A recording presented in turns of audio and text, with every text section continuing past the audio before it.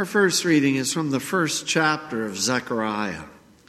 In the 8th month, in the 2nd year of Darius, the word of the Lord came to the prophet Zechariah, the son of Berechiah, son of Iddo, saying, "The Lord was very angry with your fathers. Therefore say to them, thus declares the Lord of hosts, return to me, says the Lord of hosts, and I will return to you, says the Lord of hosts. Do not be like your fathers, to whom the former prophets cried out, thus says the Lord of hosts, return from your evil ways and from your evil deeds. But they did not hear or pay attention to me, declares the Lord. Your fathers, where are they? And the prophets, do they live forever? But my words and my statutes, which I commanded my servants the prophets, did they not overtake your fathers? So they repented and said, as the Lord of hosts proposed to deal with us for our ways and deeds, so has he dealt with us.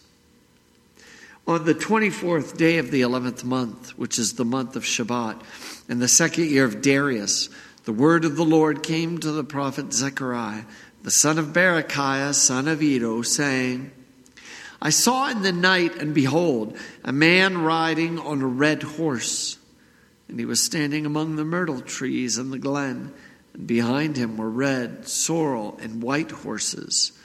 Then I said, what are these, my Lord? The angel who talked with me said to me, I will show you what they are. So the man who was standing among the myrtle trees answered, these are they whom the Lord has sent to patrol the earth.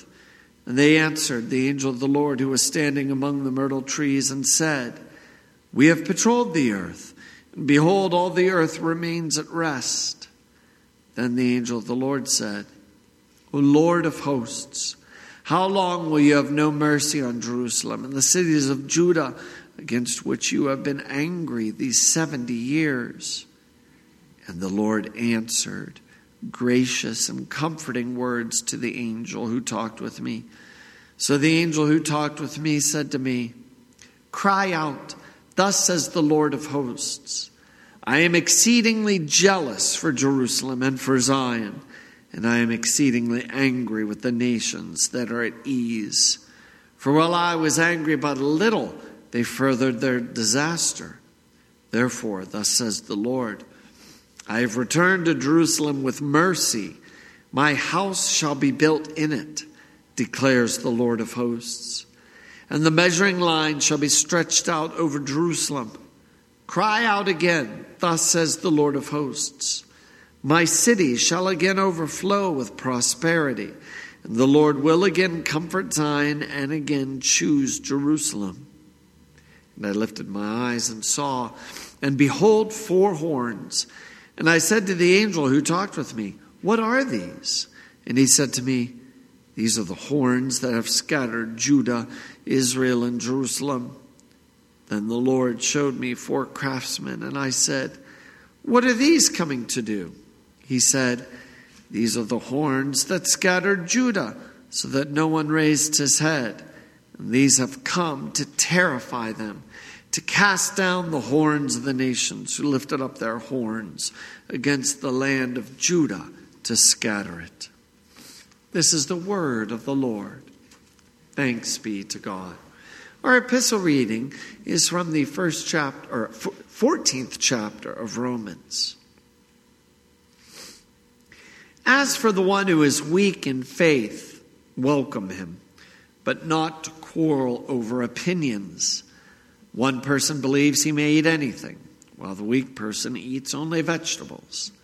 Let not the one who eats despise the one who abstains, and let not the one who abstains pass judgment on the one who eats, for God has welcomed him.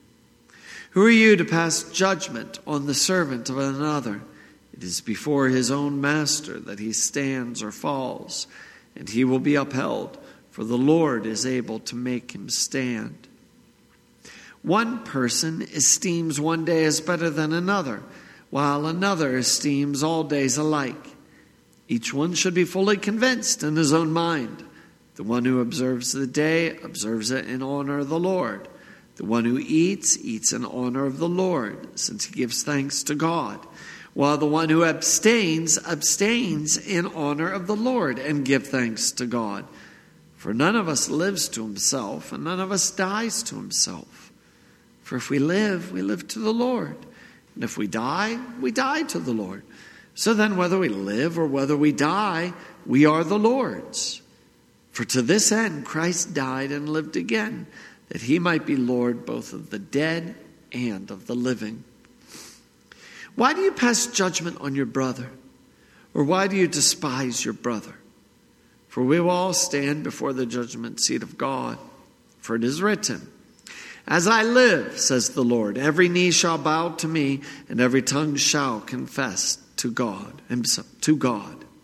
So then each of us will give an account of himself to God. Therefore, let us not pass judgment on one another any longer, but rather decide never to put a stumbling block or hindrance in the way of a brother.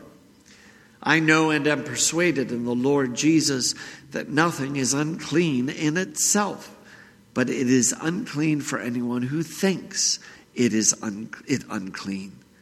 For if your brother is grieved by what you eat, you are no longer walking in love.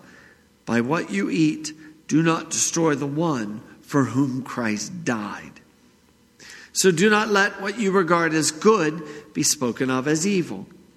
For the kingdom of God is not a matter of eating and drinking, but of righteousness and peace and joy in the Holy Spirit. Whoever thus serves Christ is acceptable to God and approved by men. So then let us pursue what makes for peace and for mutual upbuilding. Do not, for the sake of food, destroy the work of God. Everything is indeed clean, but it is wrong for anyone to make another stumble by what he eats. It's good not to eat meat or drink wine or do anything that causes your brother to stumble. The faith that you have, keep between yourself and God. Blessed is the one who has no reason to pass judgment on himself for what he approves. But whoever has doubts is condemned if he eats, because the eating is not from faith.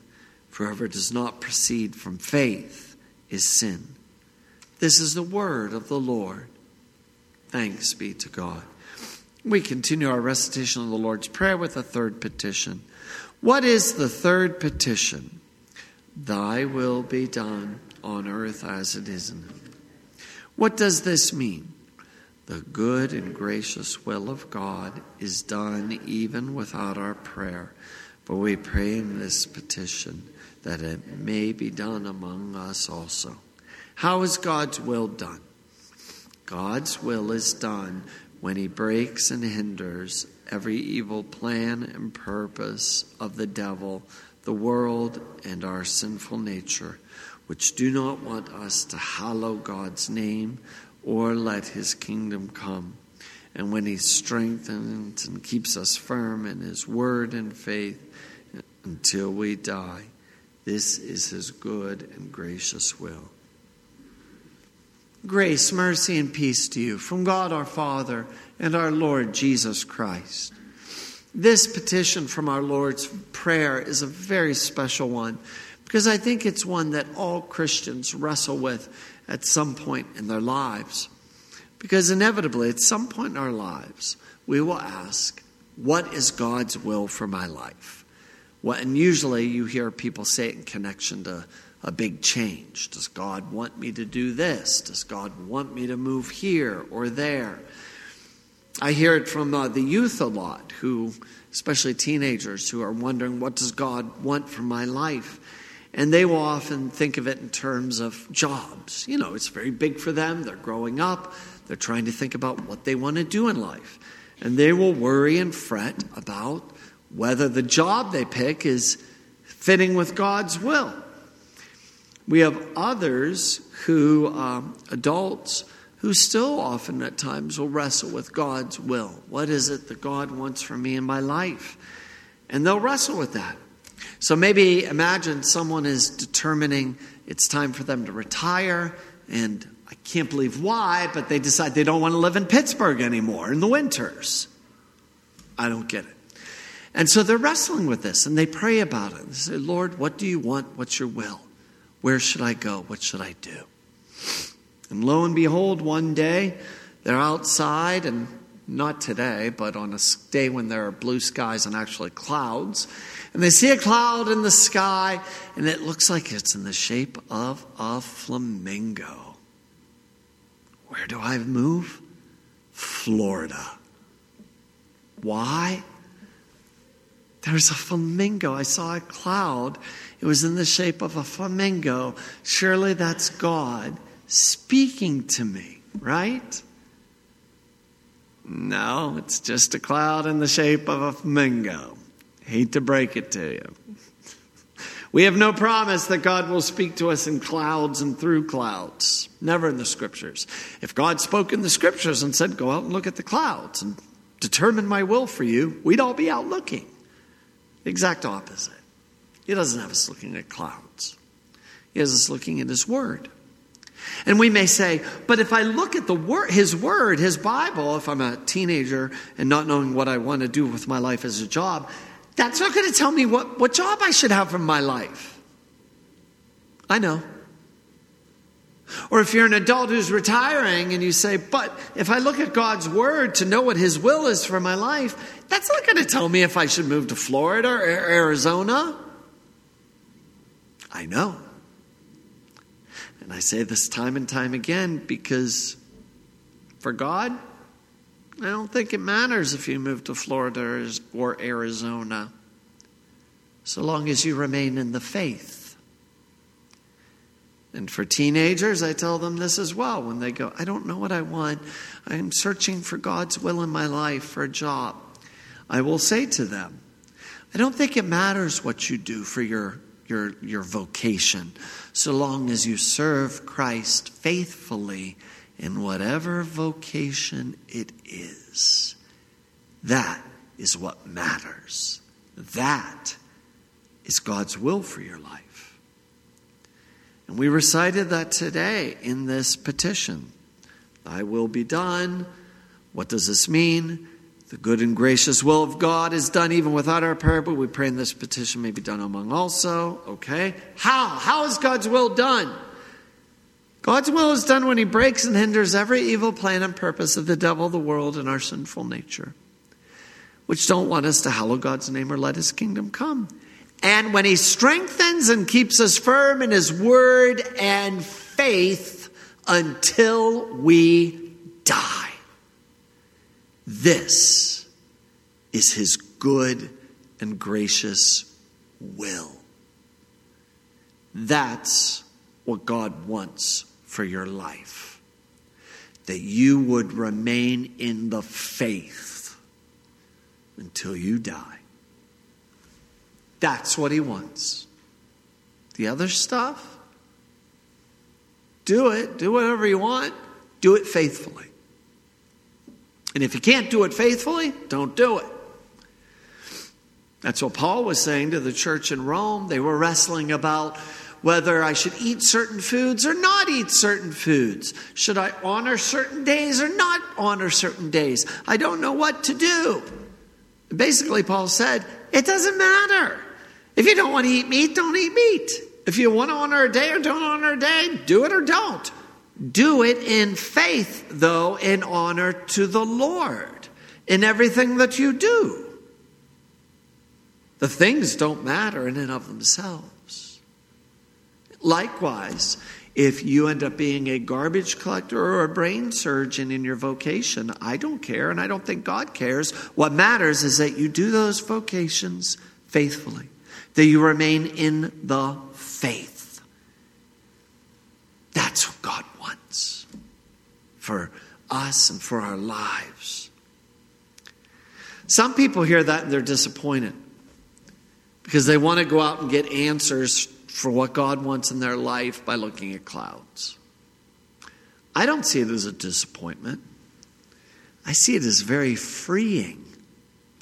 Because I have known Christians throughout their lives who don't have this petition, don't have this in the small catechism, and they wrestle their whole lives trying to figure out their whole lives, what does God want for my life? wrestle with when they're 10 years old, when they're 20 years old, when they're 60 and 70 years old, and they still haven't figured it out. I think that's sad. I do. Because we shouldn't waste so much time in our lives wondering what God wants. What God wants for you is very simple. He wants you to believe in His Son, our Lord Jesus Christ, as your Savior. And to remain in that faith no matter what. That's what God wants for your life. It's very simple, very easy, and so wonderful when we accept that. Amen. And now may the peace of our God, which surpasses our understanding, keep your hearts and your minds in Christ Jesus our Lord. Amen.